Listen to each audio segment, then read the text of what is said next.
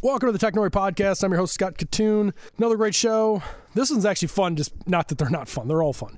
But good buddy Dan Patak, who is a huge part of Technori's history, set this up. He actually met Jay Schwan at Technori, Solstice Mobile, and got himself a job at Solstice after he left Technori.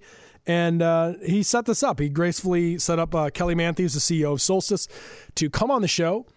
We spent a lot of time talking about data. At the end of the show, we spent a lot of time talking about women in tech.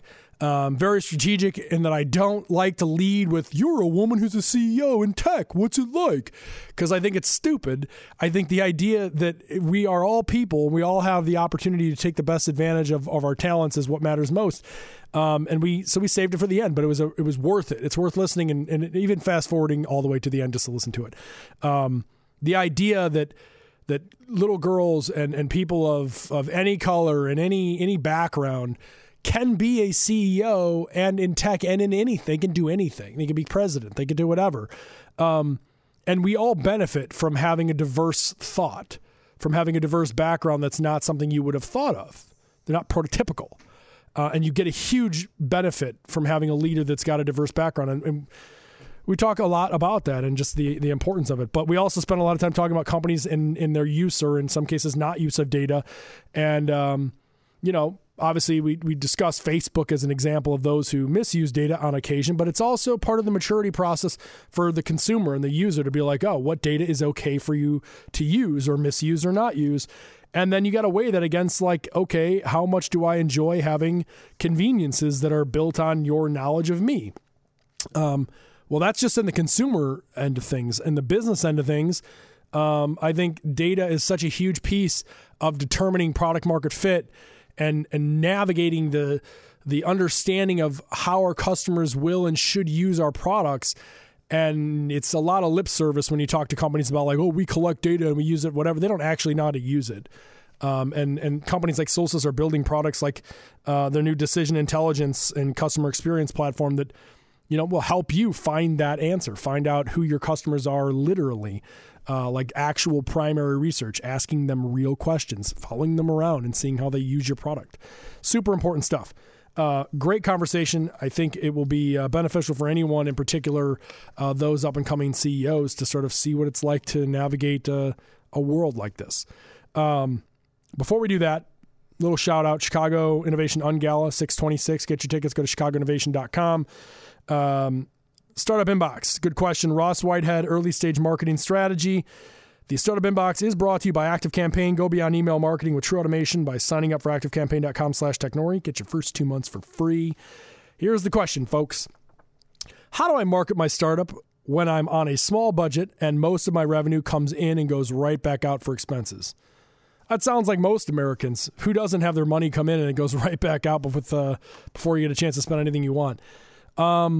It's a good question. I mean, here's the simple answer. How do I market my startup when I don't have money to market my startup? Simulation and beta user. Going out to people. Do not spend money building out the full suite of products. You don't even know what it is yet. You don't even know how people are going to use it. Discover what the exact problem is that you're trying to solve or that you think you're solving for your customer. Go find who you believe is your target customer and then ask them to give you whatever it is their problem is and help you resolve it for them. And you can simulate it. If it's an app, if it's a productivity app, it could be a spreadsheet. If it's, some sort of dial-up kind of thing where you're going to match marketplace services, you physically call and do the work the old-fashioned way. And if they determine that you have essentially solved the problem or made it easier for them, more valuable for them, then you start building a scalable piece of technology around that. And you've got those beta users who are kind of lifers and advocates, and you can go on things like Republic and Equity Crowdfund and actually get even more people to pay you to use your product, to test it, and to promote it. After that, it's referrals. Those people who really like your product or really like your drive or really like the brand, whatever the case, they have the ability to refer to other friends that they know who use it. And then once you have that, if you haven't figured out how to prove the scenario and build a margin or build something that the model has a better margin for once you've hit a certain amount of scalability, you probably have a bigger problem. And then otherwise you could raise capital for that. But the reality is marketing your product, I think, is very much about referrals and affiliate programs, meeting people who are your actual customers, getting real raw feedback, helping them, asking them to please promote you within their own network, and then taking to social media and using things and things like, Kickstarter or Republic for Equity crowdfunding, and actually, trying to push your product out in front of people and make them early adopters. That is the best you can do. Otherwise, just raise a bunch of cash or buy a lottery ticket. That's my advice. So this is my interview with Kelly Manthey, CEO of Solstice. So we'll roll right into it. I don't know if Dan Patak told you this. He's the person who set this up, obviously. He was one of the biggest parts of Technori ever. Like he and Seth Kravitz is the founder of Technori originally, and Dan for at least 3-5 years, something like that, was Seth's right-hand man.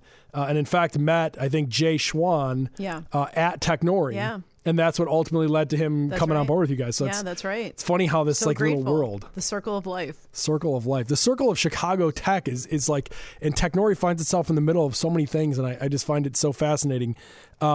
Before we get into the whole thing, Solstice, there's so many components here. It's not just one company. There's multiple things in there.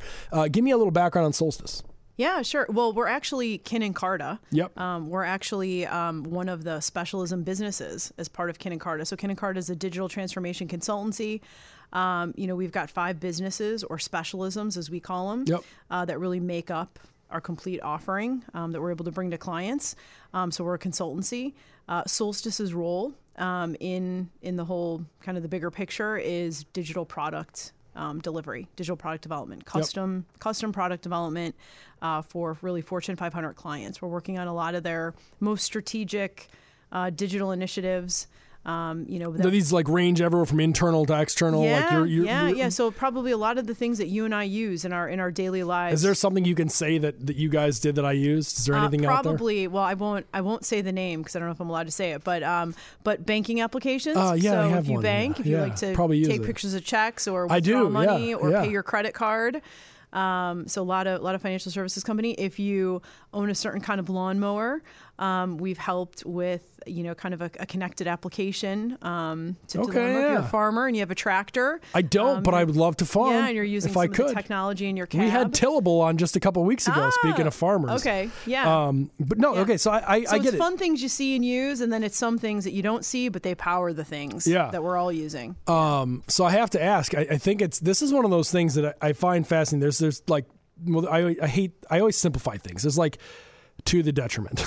In this case, it's I would say that there's 2 types of people in the leadership in the tech side. There's those who like the notoriety, and then there's those who really don't. There's the people who like to kind of hide behind things and secretly know that they're the ones who created the web that you live on.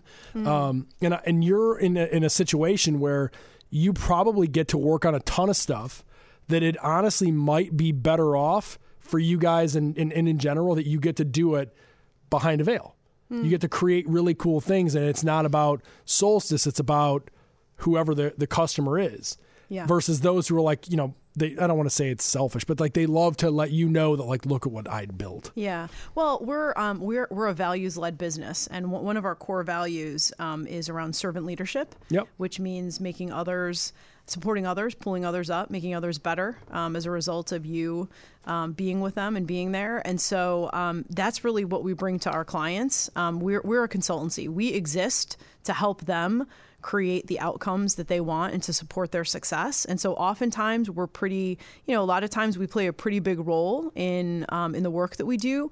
But really we go into it with the mindset of how are we going to help them succeed? Yeah. And it's really their success. And that's what we're contributing to, is really their success. And so we get a lot out of that. And we tend to hire people who aren't looking for the spotlight themselves, but are looking to be part of, contributing to the greater good and to be part of that team and helping others being successful. There's a little MI6 to the mix, you're working on something behind the scenes. Yeah. To that effect, so this is where I start to separate the consultancy in general. I actually try to avoid using the term consultancy with a lot of the companies we talk to, because it's to me, a consultant is generally one who's just sort of like arming you with the tools and things to support you, which we do with the tech unit of Technori. We work on helping companies who need like offshore management and things like that. And then there's what I just call like a partner. And in this particular case, it sounds to me like they're not coming to you. These customers aren't coming to you and be like, well, we just need to figure out a way to let people take a picture of a check. Like, that's what we need. They're coming to you going, we need to figure out a way to make people be able to deposit checks faster than they were before, or in a way to do it from their home. They're not necessarily saying it has to be this and you go build it. It's like, how you're a part of this iteration process of like, how would we strategically create this experience that our customers want? Yeah, we're partnering with our clients on all ends of the digital maturity spectrum. So there's certainly a lot of the digital leaders that we work with who need more scale, more expertise or depth in something that we have expertise in. We tend to live in the kind of the innovation spectrum of where technology is. So we always have that expertise in kind of the what's next. And so our digital leader clients really appreciate that. But, for businesses that are not quite as mature, they're partnering with us to help them figure out, from a strategy perspective, where should we be playing? How are we going to win in that space? And what's the role that digital is going to play in that? And then we need the expertise to bring it to life and to do it. And then the second piece of that is help us become a more digital savvy organization. Help us build that muscle because really in the world we live in today, every business is a digital business. So we're not, kind of building things and then leaving. We always say we'd like to get married. We don't like to date around. We like to get married, and we like to partner with our clients. So now that we've talked about the actual, just the business, I want to get into the parts that's a lot, and in my mind is more interesting to everybody and more useful. There's a couple of things that you guys are involved in that I want to highlight. We're going to talk about the women and diversity in tech piece. That's a huge part of Technori, and it's a big interest of my own. And now that I have a new child who is a girl, it's even bigger interest of mine. Yeah, I think she ruined our... She did. She came in when we were supposed to record. Week. That's correct. She was born at 2:37, which it's, what are we at right now? She was born in 32 minutes here. So like literally, well, congratulations. Thank you. No, it's, but it like reaffirms my need of thinking like, I don't want to have that conversation and be like, well, only men are developer. Like we're not going to start with that. We're going to start with you do whatever you want. And I'll go beat the hell out of people to make it happen. Yeah. So I want to get to that before we finish our conversation. But the other part that to me is really interesting, and it comes right off of the last thing you said, which is about the partnership and the digital transformation that these companies go through. Forever, innovation, and not even innovation, just general business growth has been sort of data is an afterthought. It's been these companies like have a ton of it and they don't know how to use it, or they say they want to invest in creating an infrastructure to collect data, but then they again don't know how to apply it or use it. They're not using it properly to test the things that they're creating. They're spending money on assumptions and not actually using the history and the knowledge that they should have been gaining from their customers. And you guys are working on capabilities in the decision intelligence. And I feel like there's two big pieces of this that are really interesting. One, from a company standpoint, there are very few people who are actually offering this like as a service and as a product in an effective manner. It's like window dressing. Do you want to be a data company? Yeah. Pay us this money and we give you this little tech tool that you'll never use. And then there's those who I think, I could talk to Dan about this in depth, who are actually able to create a little stair stepper, a little ladder that teaches the companies how to get in it and then how to grow it and then how to live on it. And then eventually how to like everything they do is sort of data based. So I would love to learn, your background at Accenture for all that time. And obviously Accenture is a big data player. What is it that you have recognized from a lot of these companies that made you guys decide we need to get in this ball game? And what is it that you guys do that will be so unique that these companies are gonna be lining up to work with you? Yeah. I mean, I think, we kind of came to the realization that really we're kind of, from a digital innovation perspective, we're in this maturity curve where it's about incremental innovation now. Kind of a lot of the big swoops and the big movements have happened, and the real innovation of what's next is going to happen in the incremental, and data is at the foundation of that. So we look at data as really fueling the next digital experience, coupled with machine learning technology. and the right use cases. So you need kind of all three of those things: the data, the machine learning technology, and the know-how, and then point them at the right problems to solve. And then obviously you get into ethics and all of that, and making sure that you're using the data in a responsible way, or in an appropriate way. But we look at it as, conversational user experiences. If you think about it, I bet you have an Alexa in your home right now. I surely do. And I bet you chat with, interact in apps, or even, we do. Yeah, right. With a virtual assistant, right? So right there, that's applying, machine learning intelligence to data about you to make your life easier, right? And so there's those avenues, and then there's just the data that gets, from the things that we're using and doing and interacting with, that can help optimize experiences. When you use websites, or in your next transaction with a business. The data that can get served up in the right moment to the right person to help make your experience better. So that's kind of the experience optimization type data. So I feel like for the last couple of years, I've talked about this a bunch of times on the show, that there was the big data move, the big data push where everyone talked about it. Was a couple of years ago. Now it's really about application. It's now it's about making it real, right? Correct. And we like to anchor on like moving away from the jargon and making it real. And so that's why for us, it's really important to get involved in, gaining empathy for the end user who's going to actually be on the receiving end of interacting with the data, or, the experience that the data is going to fuel, to understand, okay, how do we really use it? How do we really use it and create a meaningful experience? Data, it's such a loaded word, and it can mean many things to many people, from the storage of it, the orchestration of it, and then really putting it on steroids and applying a lot of the machine learning technologies to it. So for us, it's always about making it real and not trying to boil the ocean with it, but really taking more of a surgical knife to where can we add the most impact. I feel like the companies that, and not just speaking of, you can go to startups, but it's really easier when you look at the S&P, and you look at the companies that have had the most success and have performed the best over the last 5 years or so. I think the unfair advantage has been those that actually, we'll go back to the ethics question here, maybe ethical, maybe unethical if you're talking about Facebook or others, but generally speaking, have used data better than everybody else. They took data in, like you said, not using it like a buzzword, but actually specifically saying, I want to know who these people are. I want to know, what makes them tick. I want to know if this is my customer. I don't just want to know that they're, 27, female with a college degree. I want to know, are they health conscious? Are they I want to know the things that are decision points in their lives, so that I can better find out whether I'm trying to sell it to them as a marketer or as a product designer. I want to be able to actually solve for the problems that they actually have in life, because I know that will make me sticky. Yeah.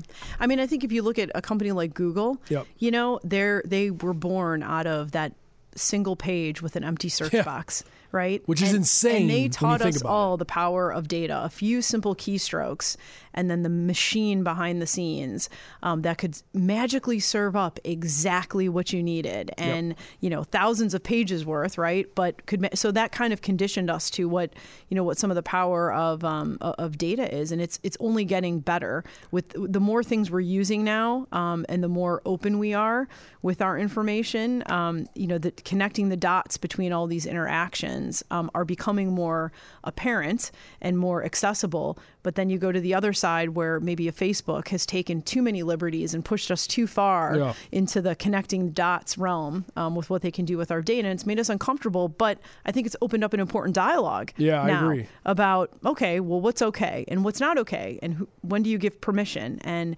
it actually gives you pause, right?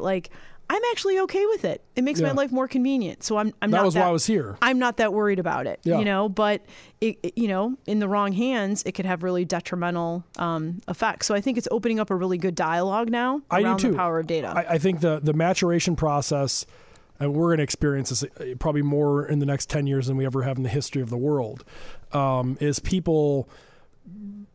But they have no choice. They have to start asking questions about what they're doing, because it's in the past you could, whether you were technically, educated or not, you could sort of deduce how something happened. The wheel was this, and if you think about it technically, we're probably opting into a lot of the ways things are being used, but we don't understand the impact of them. Yes. And I think Facebook's probably a good example of technically we've probably opted into a lot of things that when they start coming to fruition, we're like, wait a second, how did you know about that? It's funny to me. This is probably a little too far, but it's where my head goes when I think of this. It's a literacy thing. Mm-hmm. So we still battle in the global effect, but in this country at least, we battled forever about literacy, and like those who couldn't read are basically left out. Like that, you're just not able to grow. You're not able to keep up. I think that the vast majority of Americans, and probably people across the world, who are not technically literate in any capacity, whether that means they actually know how to code or they know the impact of code, or of the next blockchain and where things are going, I think that literacy barrier is the reason that people can take advantage of them. It's the reason that things like Facebook can get the smartest person to click yes because it's you want this thing so bad. But I think that as these things start to evolve, I'm hoping that people will start to pay more attention to it and recognize, like yourself, like I understood that I'm giving liberties to Facebook out of convenience. Amazon the same. Literacy is probably one piece of it, and I certainly don't want to pick on Facebook by any means. We should, it's fine. But I think because technology and humanity have become so intertwined, and technology's become woven into so many of the things that we do every day, we don't even realize how literate we are actually becoming. It's kind of some happening. Of us. Yeah. I mean, we live in a kind of a bubble, but like I was talking about it earlier today, this Facebook Libra thing, for those of you, and it doesn't, I'm not going to go into the whole crypto thing, but like for those of you who are in crypto and blockchain, whether it's because you like the like the volatility or because you actually see the application, for the first time that I have seen since even the rage of like when it was Bitcoin's above 10,000 and things are crazy, I had some older people come up to me and ask about crypto and blockchain today because of Libra, because Facebook made their announcement about their crypto. And that was the first time that it landed in their court where like a person, older person is on Facebook, and they were like, so you're saying I can sell stuff on Facebook and keep everything right there? And I was like, yeah, you're thinking about it. Like that's the first step. Yeah. We got to get people to think about it.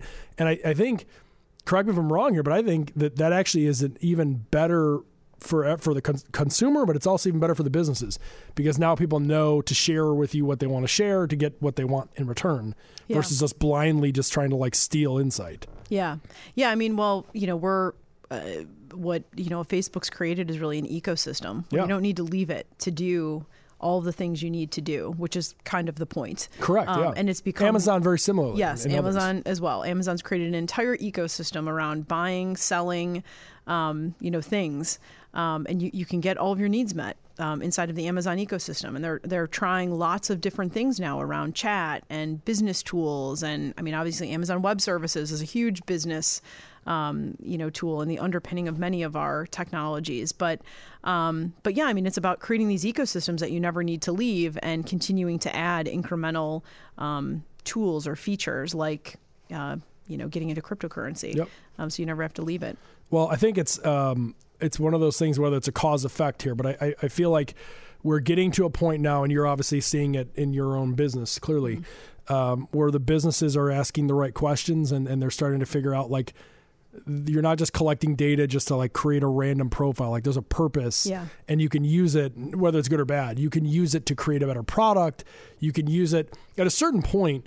Customers expect that the product is going to be intuitive. And if it's not, then I think that falls on you not using data properly or not collecting it or whatever, because you're going to lose if you're not building a product that people receive and are like, oh, that made sense. Yeah. I mean, pretty unanimously across the businesses that we work with, the table stakes now are a digital strategy, having purpose-built digital channels in that are tied to business outcomes. Those are table stakes. And so now the next logical question that pretty unanimously all of them are saying are, what should we be doing with the data? How do we use that to drive the next outcome? How do we use that more intelligently, both to, create better experiences for our customers, but also help us achieve the business outcomes that we want to? And is there an opportunity to monetize it? Is there an opportunity to create new streams of revenue from data that we have? As I pivot over to the conversation about women in tech and things, I do want to ask one question that sort of came to me just as you were talking about this. You mentioned a good portion of your customers are Fortune 500 large companies. Obviously, you had a strong background working at Accenture for a solid amount of time. Most of those companies that you work with there, I'm going to guess, are similar Fortune 1,000 to 500, thereabout.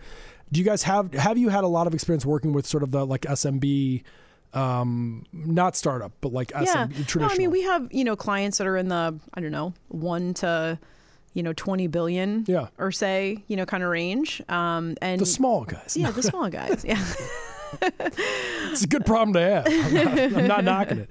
I ask this not because of the business, but as much as in my experience working with some of these companies, I always felt like, and this is just riffing at this point, I always felt that the company, save for the outliers, there were a good amount of companies in the SMB spot that I thought were very nimble, that could do amazing things, but just didn't quite get the data piece. They just didn't quite get where things are going, and maybe they didn't have the volume to be able to collect the database that would be significant enough to do something. But I was just curious if you guys have had, if there's a different reaction when you talk to Fortune 500 to 1,000 companies and explain to them the impact of business intelligence versus going to those that are SMBs and explain to them like how much they could gain from it. Do you see a disconnect, or is it just? Yeah, I think it's just a matter of prioritization, right? I mean, sometimes on the SMB side, there's other things that are burning issues. Are the table stakes around what we need to run and grow our business in yet? And so again, it just gets to prioritization. Can we buy something that helps give us a head start, and then kind of use that? So I think where we are with our larger clients is they've got the resources, and they've already been on their digital journeys, and so they're to the place in their digital journeys where they're now saying, okay, the next horizon and getting the most value out of our investments from a digital perspective is saying, how are we going to use the data? So like the funny thing about what you said is, to me, dating back to my conversations with all these small businesses. By the way, I consulted for a bunch of these companies and I quit because I couldn't take this conversation anymore. Now I just have with people like you.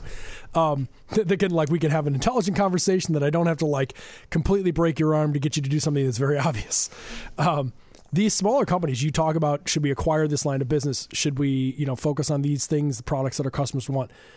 If you actually use data the right way and you invested in an infrastructure to collect, whether it was just testing, using social, whatever it was, to answer the valuable question of what features do we build or have first because our customers use it the most.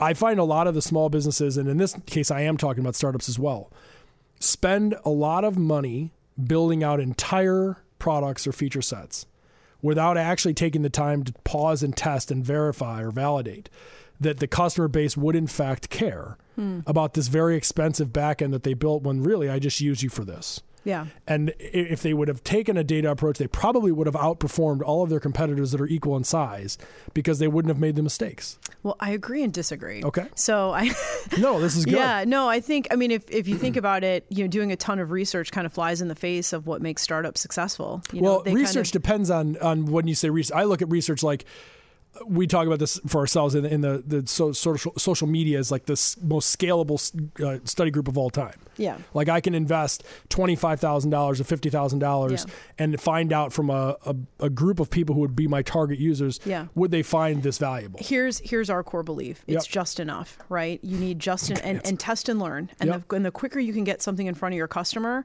the more you're going to learn and the more it's going to inform where you should place your next bet.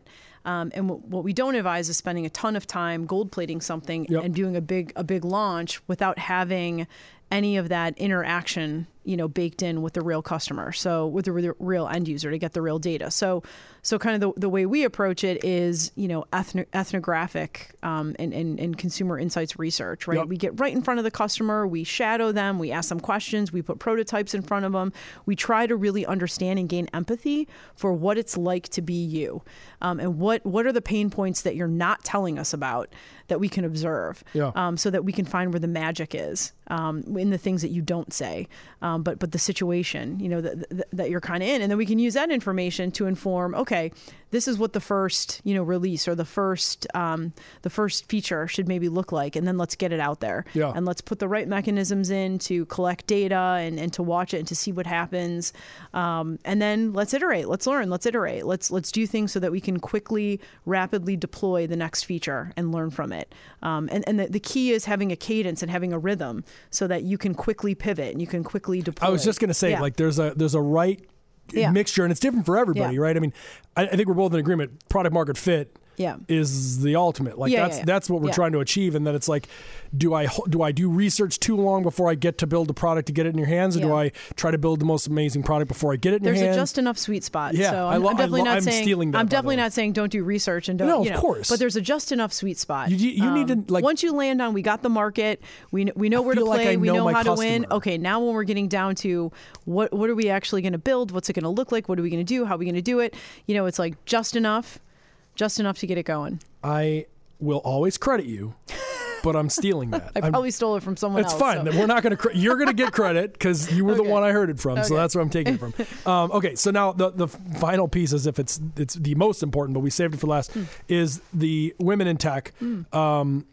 Obviously, you are a female CEO of a company that's a tech company. Your background at Accenture is, a decade or so, I imagine, in tech. Like my background. Altogether, so I mean, you have been in a space that has been, for the most part, male dominated. This is like the understatement of the century.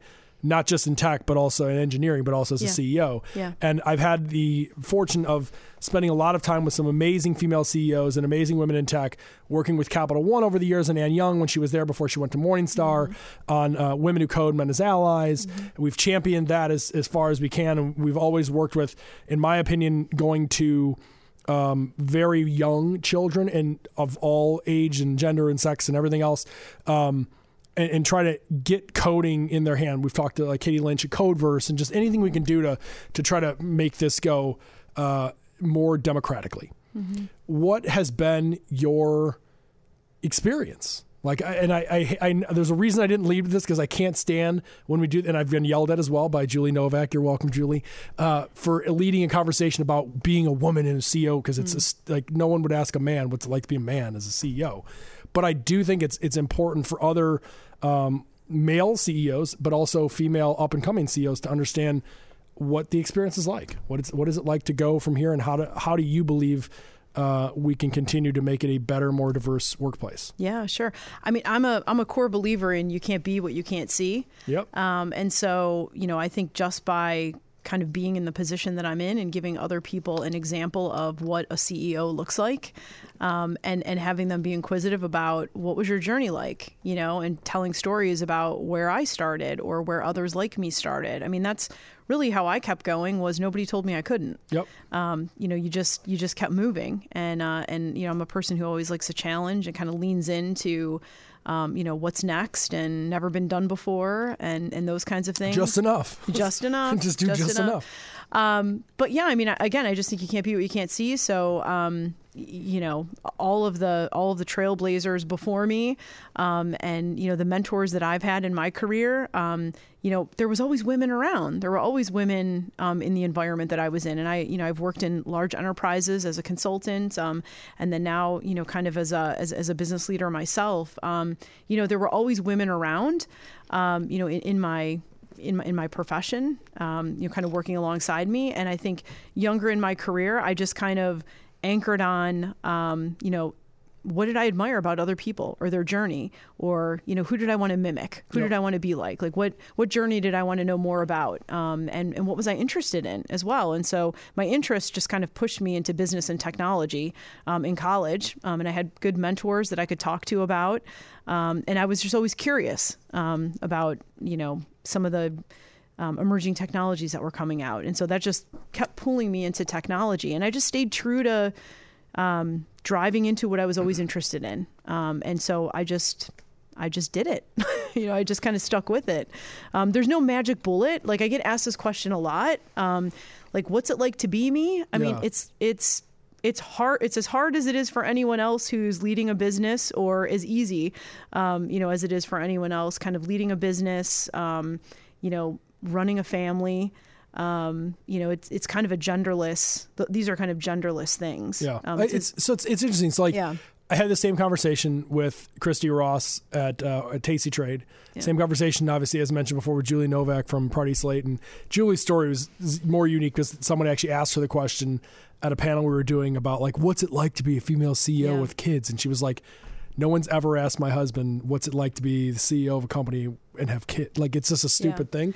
And Christy talked a lot about that. The real person that'll probably give you the right example about what's it like for me to be a CEO is if you asked my husband. Yeah. Yeah, that's actually that's probably what it feels like. Yeah, exactly. And so and I guess that's actually a perfect response, because Christy, one of her things was she basically said, like, we don't need to talk about me being the CEO of this company, or that doesn't matter. What matters is being self-aware. Yeah. What matters is, like, I have responsibilities as a human being in my family and my job, my career, and I understand that we don't live in a world that's 50-50. I just know that. Like, we'd like to change it. We'd like to swing the vote, but, like, I got to know what's in front of me. You talked about it earlier. I can't manage what I can't see. Yeah. You have to be self-aware that there are other people out there that maybe have different views or whatever, and it's in your advantage to just be aware. And I believe that we are in the fundamental shift right now that's happening. I sure hope so. There's a lot of change that's happening. And this isn't just about women. So I always say, like, I feel like we're in the messy middle right now of a bigger shift that's happening. That's, my boys, they're 7 and 10 years old. Can I say hi to them? You surely may. Hi, Jack. Hi, PJ. They're 7 and 10 years old, and all they know is a mom who's a CEO, who also cooks, who also can help with homework, who also travels a lot, who also has a dad that can pick them up and drop them off from school, who also likes to do laundry, right? Like, this is all they know. This is a new normal. And so I feel like we're in the middle of this shift where a businessman can become the president, an African-American can become the president, a female can run for president and will become president someday, I'm sure. These are all normal things now, and we're just all being conditioned right now to see things that maybe traditionally weren't the norm. They're now coming into the front and center as the new reality, and it's okay. And so, again, we're pushing through where maybe there was a time when these were things that were difficult to talk about or seemed odd, but I think now we're just in the place where a lot of these things are just normal. And I live for the day when we don't have to talk about this anymore. So do we. I mean, we have forever always carried this sort of, like, when we had the showcase events, we had always had 50-50 female, male, and we had about a third minority represented. It was like, we never talked, that wasn't on the ad. Yeah. It was just like, that was the world we lived in, and we'd like you to see it and then not talk about it, like, just experience it. To your point, it's kind of going back to our Facebook conversation, but there's going to be some good and bad in this pivotal moment where things go. We are experiencing some of the bad, depending on who you are and where you sit in things, and some of the good. But I think there's a maturation process with the change. And I'm hoping that, at least in this country, but globally, that we land in a better spot than we have been, and that this becomes not a conversation. And I think it's also about acknowledging we're not talking about everybody trying to be the same. Correct. We're talking about appreciating our differences and acknowledging that it just does feel different for a female to be in a CEO role or any role than it does for a man. And that's okay. Like, we should be okay talking about it. Right? I agree. We are just fundamentally different beasts. I think, that's okay. I totally agree. I think if there was one thing I'd like to circle in this, that's like, if I could just scream this at people, it's that taking the approach, and this has been used for a million things in history, of this sort of like, well, let's set a quota or let's set a line. It's like, why can't we just pick the right people for the right spot? Now, there are biases that we have to defeat, and that's a socioeconomical thing. That's something different. Yeah. We've got to figure out a place where it's like, she's a CEO. She's like, just change the word. She, he. It's different people who have different assets can be the same role and be different people. Yeah. And we sort of get away from that sometimes. Yeah. Which I think is a challenge. The other thing you said that I want to kind of wrap on this part of is, and I don't, this is so trivial, but I always use this when we talk about the minorities in tech and women in tech. You talk about Hillary Clinton running for president, and we have obviously Warren and others, and eventually there will be a female president. This has always stuck in my mind. Sarah Silverman, of all people, a comedian, said in one of her pieces, this is like, I think it was like 8 years ago, and it stuck with me, talking about a little girl and saying to her, someday, the mother and the father say, someday you too could become president. And she was like, why the hell would you say that? Because it never had occurred to her that she couldn't. You put that doubt. When we say to people, you could do this. Yeah, that's a great point. Don't ever say that, because it never dawned on them that they couldn't. Yeah. And that's the piece that I try to, like, if we could get that across to people, I think that would be, we'd live in a better place. Yeah. This is awesome. I really appreciate you coming and taking the time. Thank you for having me. Talking. Where can people go to learn more about anything you're involved in, whether it's the Women in Tech or it's Solstice or the company or Kin + Carta, where? Yeah, you could check out solstice.com. You can also find us on, if you follow us on Twitter, at Solstice, or at Kmanthe. You can always follow me on Twitter as well. Awesome. But yeah. Well, thank you so much for coming in. Thanks for having me. Of course. You can learn about more upcoming Technori events, investment opportunities. Check out the blog, subscribe to the newsletter at technori.com, download the podcast on Spotify or Apple or Google, wherever you get yours. Follow us on social at Technori, and you can follow me at Katoon. Boom. That's a wrap.